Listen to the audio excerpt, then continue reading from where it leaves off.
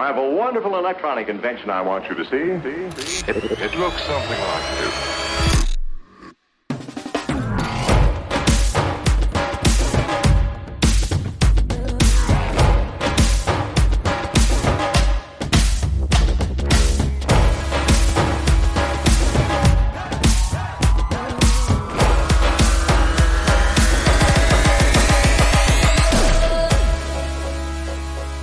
Hello and welcome to the Football Media Podcast. I'm your host John McKenzie and I'm joined by Matt Murphy, assistant video editor and a football writer at The Independent. Matt, how's it going? Yeah, good, thank you. Well, apart from sounding like I've spent a night on the town with Maurizio Sarri. Yeah, you've been a bit under the weather. A little bit, but, coming out of the brighter side of it now. This week I spoke to Colin, Webster, game designer and creator of the football strategy game Counter-Attack, about his experiences of developing a board game modelling football. But before that, Matt and I are going to cover some of the important news stories from the week in football media. So, Matt, you had something about Chinese football fandom.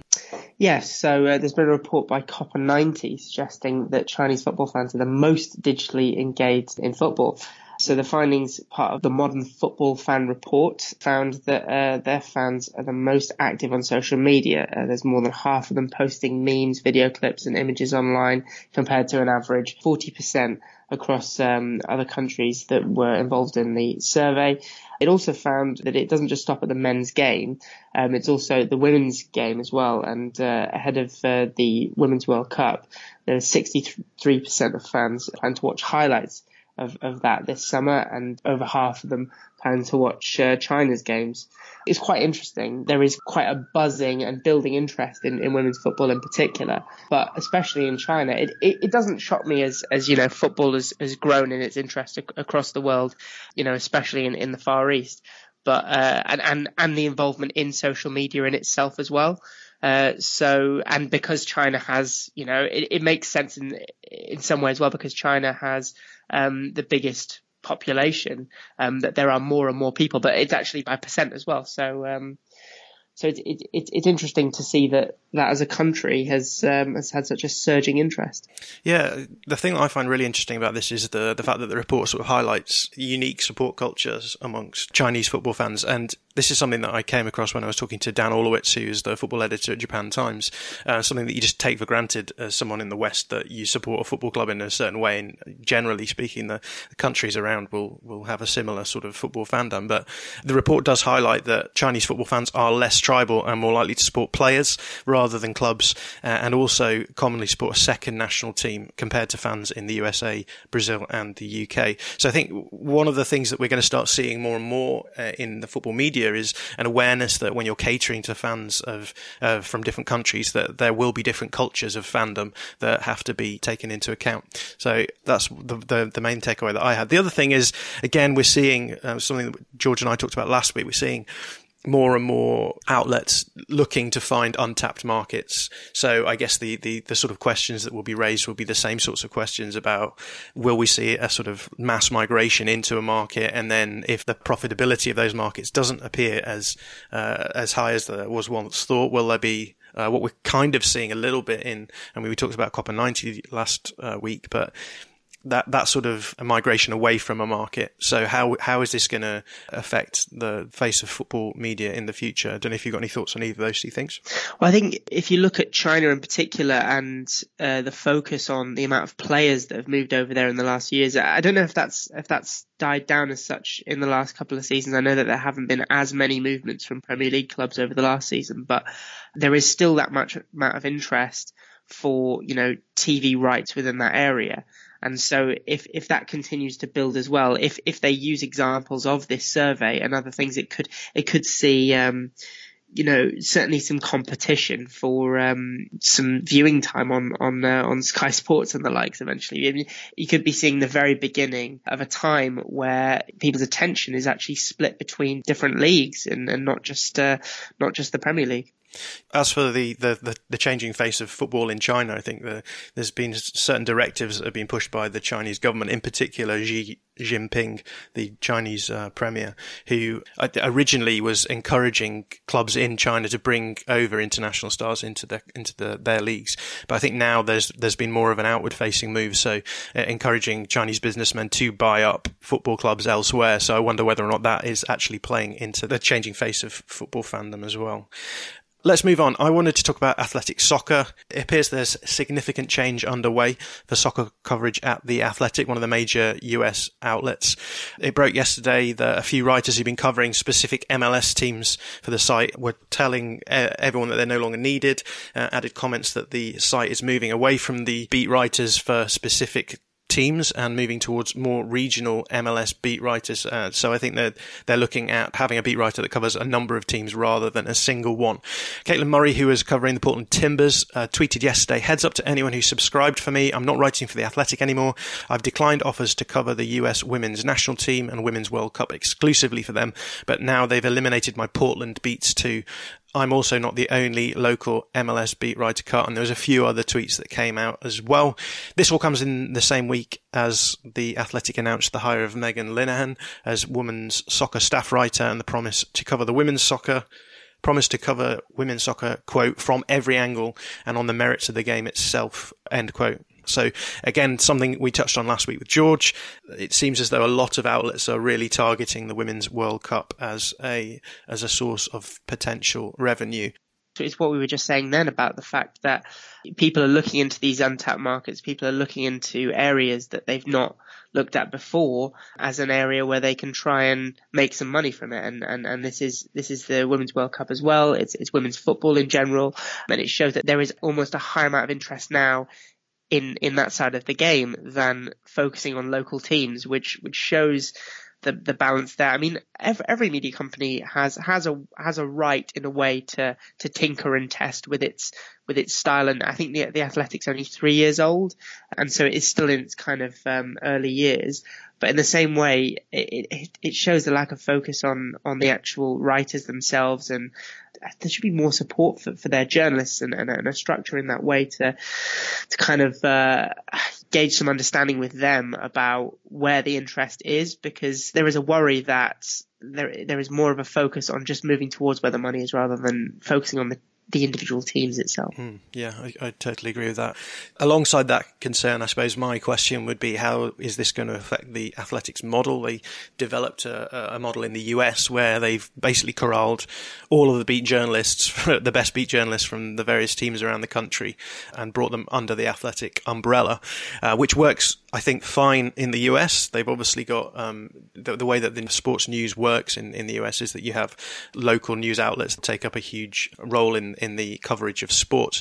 My question becomes, how does the Athletic model, which works really well for US sports in particular, and by that I mean baseball, NFL, hockey, basketball, how does that then port over into soccer? That seems to be the thing that they're struggling with, because obviously MLS isn't at the same level as those other sports.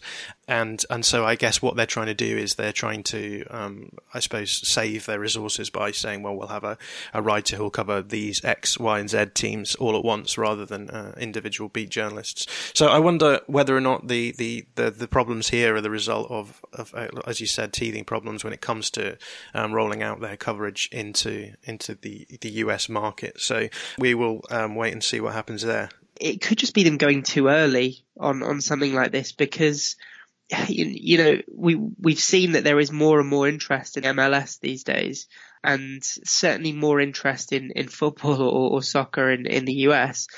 And so it would make sense for a publication to put more focus on these local teams. But, as I said, they could have just gone too early, and that the interest just isn't there yet, but it may be there eventually. And they're not seeing a big enough return than they might do with the likes of baseball and basketball and things like that. So, I mean, they might eventually come back to that. That is a hope there from a journalist's point of view. But at the same time, it shows that there isn't enough of that, I guess. Now, the next topic of conversation is, and I'm afraid I've sort of foisted you with the one that sounds very boring, but you've got some thoughts on the European Union Copyright Directive. Yes, so it's one that may not technically affect the UK, but we'll see. I don't want to get into Brexit, that's for sure. But it's described as a vote against content theft. Publisher media associations across Europe have welcomed this vote in the European Parliament that's been in favour of the European Union Copyright Directive, a law that will pave the way for the introduction of a Europe-wide publisher's right. The right will give, for the first time, publishers the opportunity to negotiate with major technology platforms for the use of their content at a fair price. So the two most significant articles of that, or some will argue controversial, 11 and 17. Some might know it if you're really interested in this stuff, is Article 13.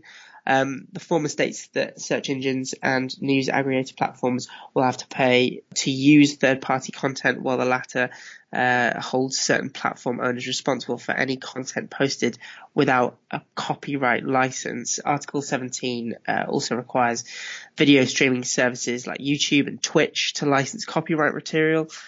So platform holders essentially have to start applying filters to recognize and block unlicensed content, or require the rights to publish or broadcast the content. So I'm guessing it's a benefit, and also makes it slightly difficult in some areas because, as someone who works in video in itself, there are certain things like fair dealing where you can at the moment take things from certain publishers with a fair amount within the public interest and use that, like certain 20 or 30 seconds of certain videos, for example. I know this stretches to pictures and GIFs and everything.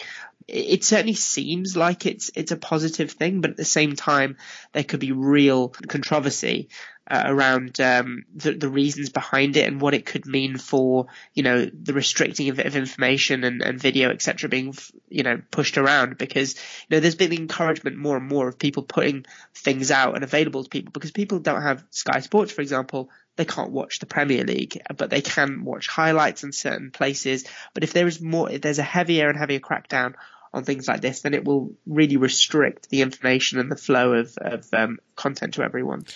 I guess my initial response is that there's obviously two groups who are affected by this.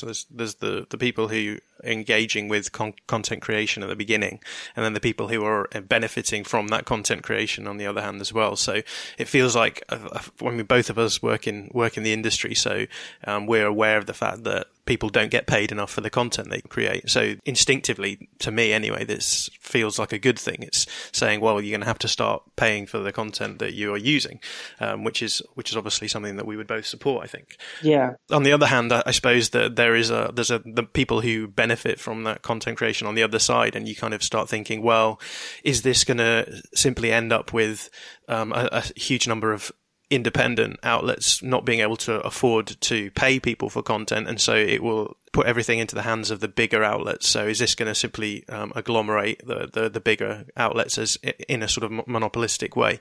It just feels to me a little bit like it's good stuff, but it's also, there could be a negative aspect to it as well. Yeah, absolutely. I mean, you put it right just then, because it seems positive, but it depends where it leads us, because forcing people to pay for the content that they use is right, obviously, but in the same way, it's then if they just start refusing that, and if they start refusing that, then that could be, it could be detrimental, especially for freelance journalists. One final thing quickly. There's been news this week that Facebook are talking about paying journalists. I mean, Facebook are in the news every day. You could literally run a podcast, I think, on Facebook News. But the big news this week was that Facebook CEO Mark Zuckerberg sat down with Matthias Döpfner, CEO of Axel Springer, and mentioned that he was thinking about creating a dedicated tab for news on Facebook featuring, quote, high quality, trustworthy content, end quote. Now, there's a few other aspects to this. So he wants to ensure that this new section of Facebook would feature only the highest quality content. And as a result, he considered the idea of paying publishers to feature their content, and it would be available to users for free. So again, you're getting a sort of similar good maybe bad vibe from this, but we can talk about that in a minute. But Zuckerberg estimated that around 10 to 20% of Facebook's audience would be interested in this new section. And this is not just an off-the-cuff idea, according to the Guardian sources at Facebook, who suggested that the product has been in development for some time and should be ready to launch by the end of the year. For me, this feels like it's something that George was talking about last week with Apple News Plus. Feels like there's a scary element to it in that you're putting a huge amount of power in the hands of Facebook. If Facebook are paying outlets for content, to what extent are those outlets simply become subsidiaries of Facebook? There's also interesting news that came out this week about Facebook trying to roll out a local news reportage model within their platform as well. And but in certain areas, there is what has been described as a news desert. And so they're not actually finding enough news to run their local news platform. And that maybe comes as a result of the fact that local news has died as a result of big companies like Google and Facebook making it almost impossible for those things to run. So, Matt, what are your initial responses to these? It's quite ironic, isn't it, that you're saying that about how they could have killed off local news. But I think as everything with when it comes to modern social media, it's the monopoly, isn't it, when it comes to Twitter and Facebook. And I think, I often am a victim of that. I try and stop myself from constantly going to Twitter and Facebook for my news, because it's the luck of the draw. You don't know what you're going to get when you scroll through, but it is what a lot of people do. I don't think as many younger people are using Facebook as much, but I think that might be why they're trying to opt for something like that, which draws people back in to look at news through that way. But it also links to, the history of supposed fake news being put on Facebook and why they had to crack down a few years ago.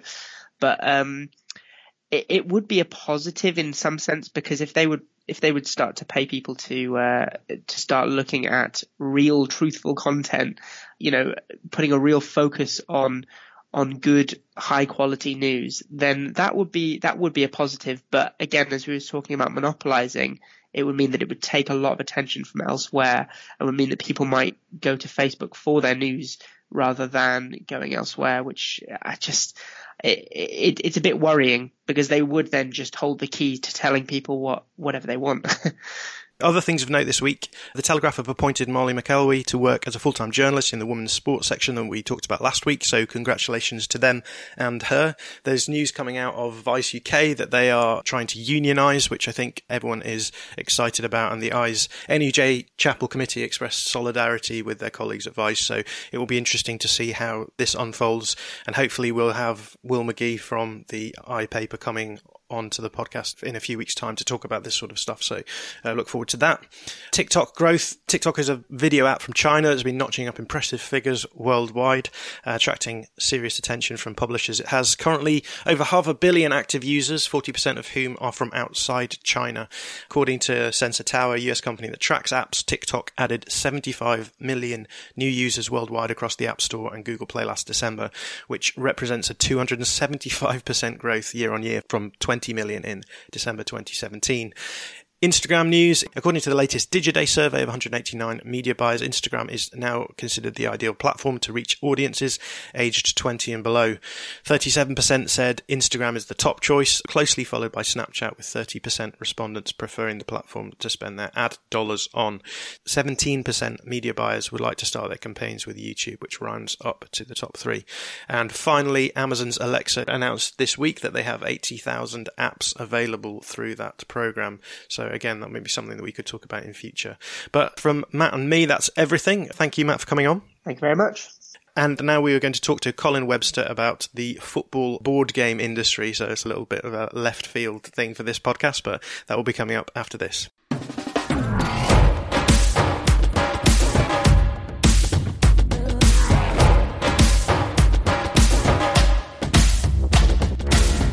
This week I spoke to Colin Webster, a game designer and creator of Counter-Attack, the football strategy game. Before we get to that interview though, I just want to do a little review of the game because Colin was kind enough to send me a beta model of the game, and so I played a few rounds of the game with a couple of friends in the last few days. So here are our experiences of playing Counter-Attack.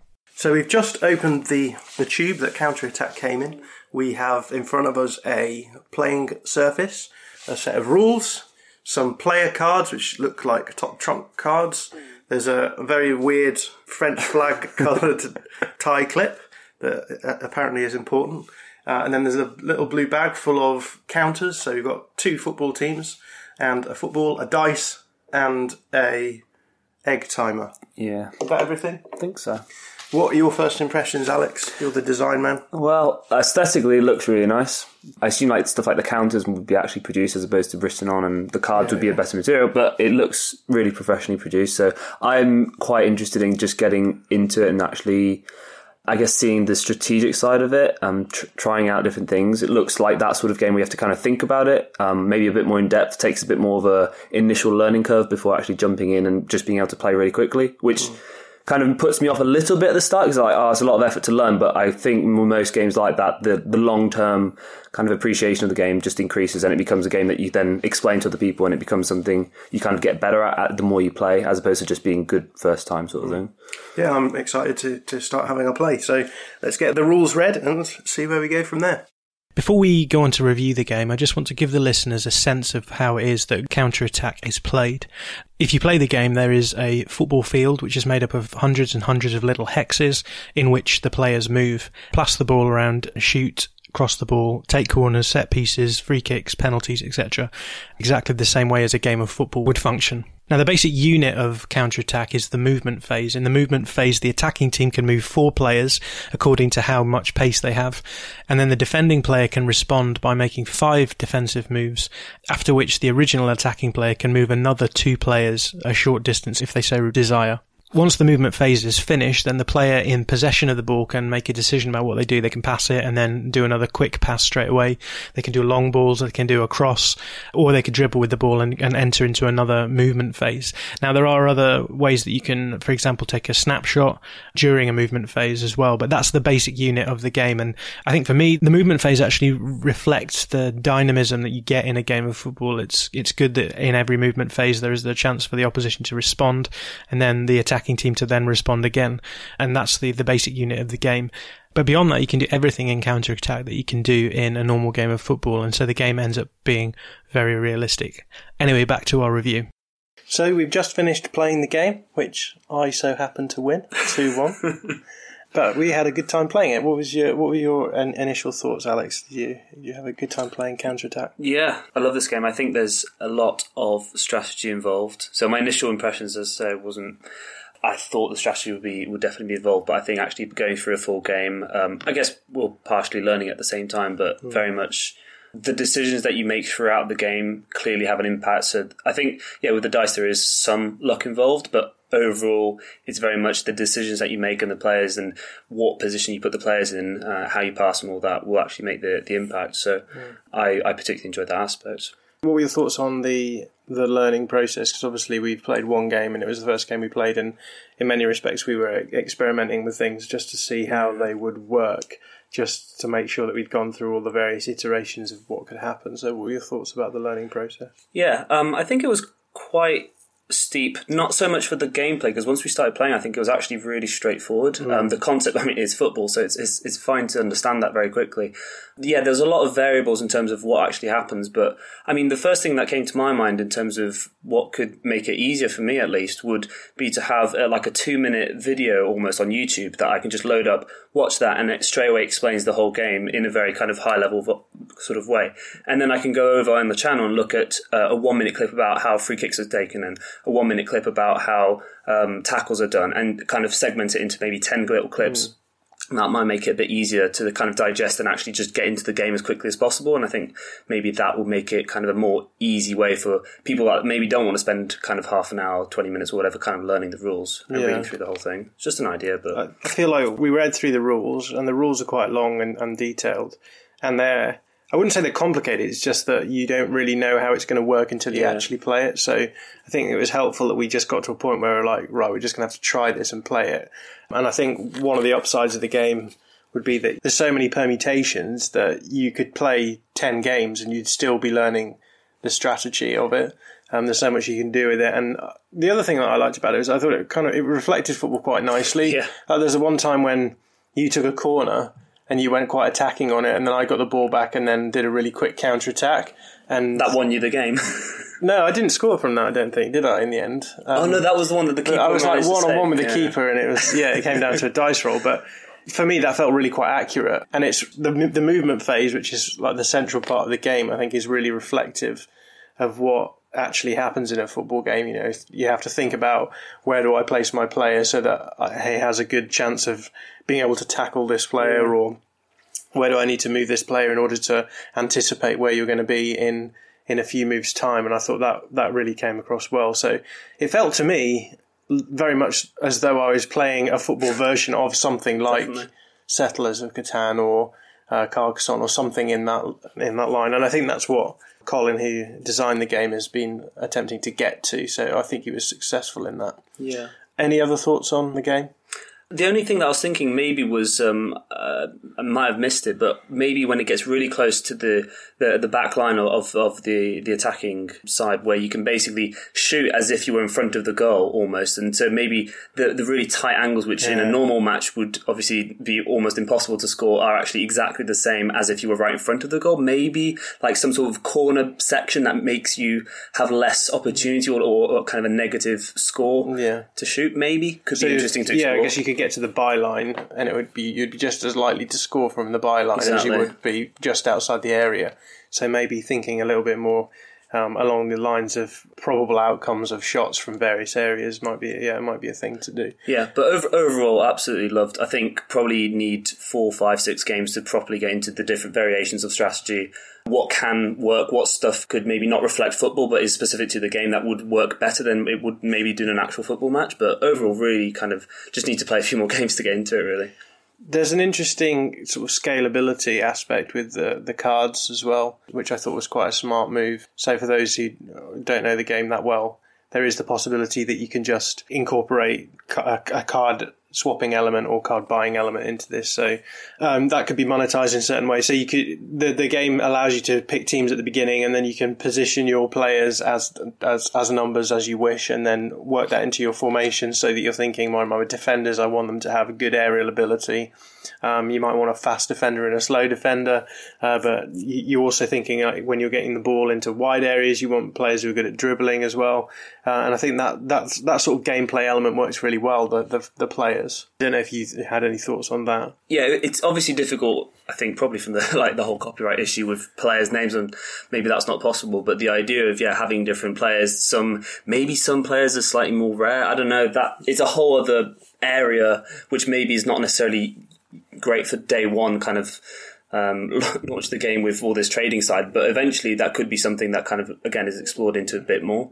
Yeah, and I think that's something that we picked up on as we went along. We became aware of what sort of players you needed to have, what sort of capacities players needed to have in certain positions so that you could use them well. So there'd be scenarios where you would win the ball back, but then you would realise that your player had a really good tackling ability but not very good dribbling ability, so you could then lose the ball quite quickly. Getting your own players into enough space that the opponent players couldn't actually get to you was probably a big point that I don't think we properly explored, but that was really important to be able to get into the space and then calculate, okay, these players around me can only move 4 or 5 spaces. I'm safe where I am. They can't actually tackle me. So playing into space and being able to pass at that kind of point was also something to be practiced probably and to consider. So the idea of having the time limit to it puts more pressure on, which makes the game a bit more exciting, I think, as well, which is good. So yeah, definitely all positive there. So there you have it. Counter-Attack had 2 thumbs up from me and Alex when we played the game. If the game does sound interesting at all to you, then do check out Colin's Kickstarter page, check out his website, and follow him on Twitter, all of the details of which are given at the end of his interview. But here he is, the man himself, Colin Webster, who designed the game, Counter-Attack. I'm joined today by Colin Webster, game designer and creator of Counter-Attack, the football strategy game. Colin, how are you doing? Oh, great. Thanks, Sean. Thanks for having me on. Tell us a little bit about your background, because this is a little bit of a left field episode for the Football Media Podcast, so I'll be interested to hear about how it was that you ended up in game designing. Okay. Most recent career, well, actually for the last 15 years, I guess, I've worked in education. So I was a high school teacher for a small time. I was a youth worker for a while too. And these days I continue to work in education, but not in a sort of direct delivery kind of way, producing materials and so on. So I think there's probably some relation there between making people think and making things that people can interact with. It's really interesting that you said that you are used to the idea of developing materials to help people learn, and that sort of plays into the background of Counterattack. So it's probably best for the listeners for you to explain a little bit about how Counterattack, the game, works. Okay, so in Counterattack, you take on a friend at a game of football, and it's a simulation of football. Rather than, say, a Monopoly-esque style football game where you move around the board and roll the dice and turn over a card, and by Jove, you've won the FA Cup.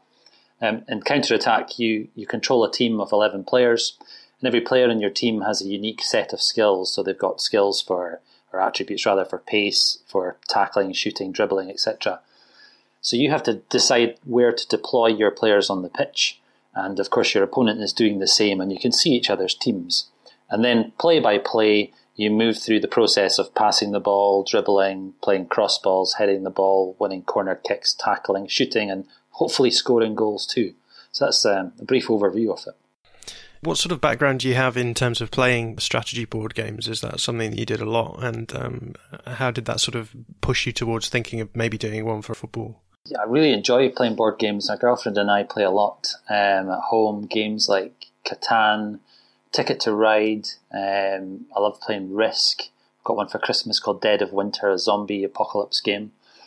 So we play a lot of board games, either just the two of us or with our children and family come around and play from time to time. So it's become quite a big thing, hasn't it? Board game playing is a real revolution in the take-up in that. So I play a lot of different board games and also football strategy games on the computer as well. And Football Manager, I think every football fan seems to play. Championship Manager before that, and then all the other manager games just really adored, going all the way back into my childhood. So I think the combination of that love of football, and in particular the football strategy, alongside my board game love, led to that development of Counterattack. That's really interesting. And to what extent do you think that Counterattack could be played by both of those subsets that you've mentioned there, the fans of board games in general, and also fans of football strategy games like Football Manager? Well, when it comes to promoting the game to people online, I've more or less not bothered with the board game market. There's certain places you could go to and influencers online that you could try and speak to. But I decided, and I haven't done any research in this, but I decided that your typical board gamer and typical football fan, there's maybe not a huge crossover between the two, not a large enough one for me to go and put all my eggs in the board gamers market. So I've very much gone down the route of approaching football fans and Championship Manager, Football Manager fans in particular, and also tapping into this fairly recent, maybe in the last decade or so, real growth in football tactics, people talking about football tactics, writing blogs about it, and we see national newspapers have really picked up on this as well, where we've seen a move away from newspapers talking just about the minute-by-minute account of games to really analysing the strategies that different teams are utilising. And for me, I think that's where I see the interest could be in this game. So that's where I've spent most of my time speaking to people. That's interesting that you say that you think the tactical side of things is quite key to the game, because one of the things that I think me and my brother-in-law, who I test played the game with a few times in the last few days, one of the things we found was that the process of squad selection is quite enjoyable once you know the general the basic gameplay principles of Counterattack. So for the listeners, you get to essentially pick 11 players, and there's almost like top trump style cards that you can select and build up your team. The first time we played the game, because we didn't really know what we were doing that much, we just sort of dealt out 11 cards each arbitrarily. But in the following games that we played, we did a sort of draft, so we took turns to pick a player, and then you sort of build your team up, and it's just great fun that you then essentially end up with 11 players, and you have to think about where you want to play those players on the pitch, what sort of formation you want to use, what sort of tactics you're going to take up. And so we found that sort of aspect really quite enjoyable. So to what extent do you think that is one of the strengths of the game? Because we were thinking, that's a really scalable thing that you could do. You could get into the sort of the card collecting market as well somehow? Definitely something I'm looking at, and I think it is something that's attracting a lot of people online to the game is that individual player side of things. So the aim once the game launches is that every box would come with a pack of 35 players who, as we say, have their unique skills. But people could, if they wish, purchase some more. Like there'll be additional options to purchase with more player cards. And the more player cards you've got, the more variety you would have in your game. And I find amongst my group of friends who play the game regularly, they're very patient with me playtesting.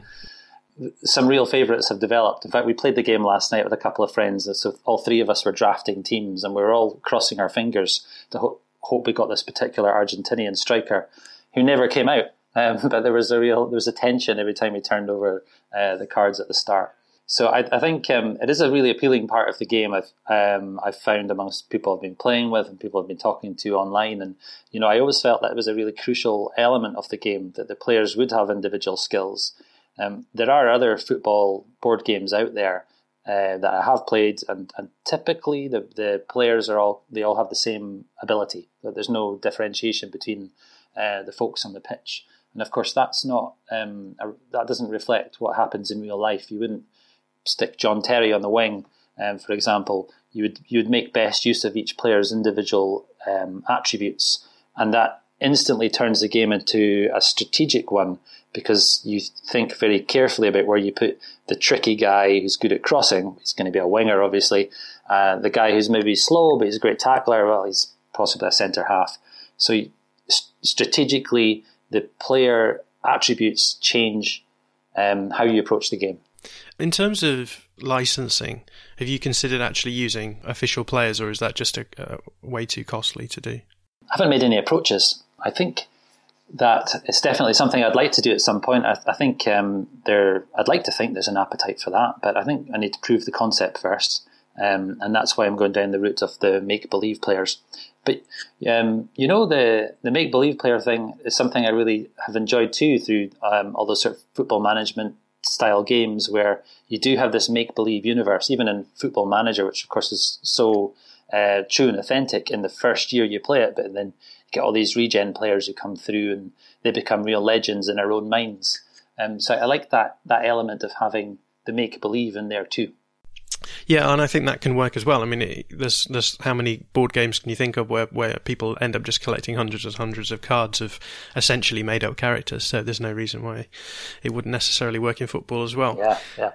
I'm interested in talking about the way that you went about developing the game. So how long have you been working on Counter-Attack, and what sort of steps did you take at the beginning to sort of get the basics that you could then start honing?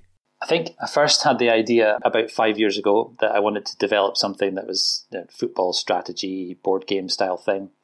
And I got very excited about it quickly. And I think that's my character, really, that an idea strikes me as something I like. I just pour a lot of time and energy into it. And that's what I did around about 2014. And spent hours and hours producing this game, mostly typing it up in a Word document, all the different rules, and then it would occur to me, you need a new rule if there's a player in front of you and you're trying to make a pass, you do a chip ball, and you think through all these different scenarios that can happen on a football pitch. But the great mistake I was making was I was doing it all on paper. I wasn't actually trialing it with a friend. And after a few months of working it all out on paper, and then eventually printing off a pitch and printing off another pitch, and trying to get the sizes right for all the little players who'd move around that pitch, I invited my friend Graham round to play, and we realised within minutes it was a terrible game. It just didn't work. It was dull. It had far too many rules to it. You were forever stopping. You had horrendous things like setting up an opportunity to score, which would take maybe 10 minutes, and then you'd shoot wide of the target, which is realistic. Of course it's realistic, but it's not very much fun. So we were a bit dejected by it. And me in particular, obviously, I'd spent all this time in it. So I'd more or less shelved the idea. It was lingering in the back of my mind for the last 5 years. And then I was chatting to a colleague at work, a big football fan, and for some reason the idea of the game came up, and we started speaking about this game that I'd made, and it was too complicated. And my friend Marco, he was really interested. He said, "Come on, let's strip it down to its basic elements and let's play one night." So we did. We stripped it down to those basic points where players had rudimentary skills. There was a pitch, and all you could do was pass the ball. And we realised that night we had a lot of fun playing it. So that rekindled my enthusiasm, and I went straight back into that mode. That hype cycle was right up to the top again, where I started producing in my mind various different rules, but crucially this time kept playing against people. Those play testing elements with those very patient friends of mine helped hone the rules of the game. So you had that balance between realism and fun, which of course is really important. If you're going to spend an hour and a half or whatever sitting at a table on a Friday night with a friend, and it's going to be a good time you're going to have, right? So we balanced those rules, and we did things like trying to break the game. So how is there a rule that's overpowered, or is there a player skill that's overpowered? And slowly you start to work out how to tone down those elements that might have too much of an advantage for one team over the other. And I've got to a place now where I'm really happy with the rules, and I think the game flows really well and it has that balance I was looking for. One of the things that we were talking about before we came on air was we were just having a little chat about like the gameplay, and one of the interesting things that struck me since talking to you is how important it is for you to actually write the rules out in a way that's clear for people who are playing the game. So how much time and effort has gone into actually writing those rules in such a way that they are easily interpretable by anyone? Oh man, so much. It's a really difficult thing to do. And I have to give a lot of credit to my girlfriend for helping tidy up the mess that I sometimes create. I have a tendency to use 20 words when maybe 5 or 6 would do. So she's helping to tone that down a little bit to make the rules a bit more approachable. And I get to see how the game looks through her eyes, and she's not particularly a football fan. So I get to understand how she's experiencing what I've written. She gives me her input, and we find the best way to write things up as a result. It's not perfect yet. We're still working on that, but more and more clarity is being produced. And my great fear until quite recently, when now a few people have played the game without me there, my great fear was the game relied on me being in the room directing the game step by step. But what I've since discovered, now that I've done a lot of blind play testing, is that the rules are pretty much at that point now that people find them easy enough to comprehend. Maybe need a bit more tweak, and if I run this Kickstarter campaign for 30 days, it gives me those 30 days to sort of finalise all those fine points. In terms of the marketing side of things, I'm interested to know how much you've sort of explored the market itself. Are there comparable strategy games available like Counterattack for other sports, and is there anything actually like this in the market for football at all? Comparable strategy games for other sports, I'm afraid I don't know. I've fully... football's the only sport for me, I guess, so I haven't tried any other strategy games, so I couldn't say in that front. In football front, there definitely have been other football board games. I've seen Kickstarter campaigns that never made it, and I've played a few games from the past. So when I was younger, there were various football games kicking about that I've played. Subbuteo is a reasonably good comparative. Up to a point. Obviously it's football, there's strategic elements to Subbuteo, it's a lot of fun, but it's more tactile and tactical, perhaps one might say. I really enjoy playing Subbuteo, but it's not quite the same feel that Counterattack has. There's other football games that are a bit more top trumpsy, like there's one called Kicks I bought recently. It's good fun. I play that with my daughters. You turn over a card and you compare my stat against your stat, and the ball moves as a result of that. So there are other football games out there, but it did really strike me that there isn't a popular football board game, given that football is the world's most popular sport. It seemed that there was a gap in the market, and I was obviously hoping that I could produce something that would sort of fill that space. You've mentioned already that you're running a Kickstarter campaign, so talk us through that. I plan to launch the Kickstarter next week. I meant to start it today, actually, but because of negotiations with the manufacturer of the board game in China, or the potential manufacturer in China, I've thrown up a few things I just need to iron out before I can launch it properly next week with a sort of full confidence that I know everything about price and delivery. Because the thing with Kickstarter, of course, maybe some listeners are new to it, is that you pledge a set amount of money that the creator puts on the product, the game in this case, and at the end of the campaign, if the campaign is fully funded, then that money gets released to the creator, who then gives it to the manufacturer who produces the game, and then it gets delivered to all the various people. So there's a delay process that goes on with Kickstarter, and I think everyone understands that you're not going to get your hands on the thing for 2 or 3 months from the point at which you pledge. So I'm about to hit launch on the Kickstarter campaign next week, and that's exciting / nervous. I've set the page up and all the different rewards that people could go for. So you could buy the basic game for a certain price. I think it's going to be about 25 quid for the basic game. Or you can buy a sort of advanced version of the game with more player cards, more team tokens, etc. Or you can be in the game yourself as well. That's another option that I've put in there. So you could be one of the player cards in everyone's box. So setting up that and making the videos for it, it's been a lot of fun, really. I really enjoy all those creative endeavours. And it's almost ready to go. And I look forward to hitting start on it next week. But it's going to be a nervous period over those 30 days or so to see if or how the funding comes in. Could you tell us how much it is that you're needing to make? Is that a secret? It's not a secret, no. It's public on the Kickstarter campaign. It'll be £6,500. And what that means is I can produce around about 1,000 copies of the game. There's no money making in this unless suddenly this goes incredibly insane and 50,000 people come and buy it. But essentially, I'll break even with the Kickstarter campaign, and it'll give me a bit of a stock to maybe slowly sell over the years that follow. Okay, and can you tell us how it's best to follow the progress of this? Can you give us the details of the Kickstarter yet, or will we have to wait until that goes live next week? Yeah, they don't give you a URL until you hit the live button, which is a bit frustrating. So if anyone wants to follow what's going on with Counterattack, I'm on Twitter. That's at CTR Attack Game.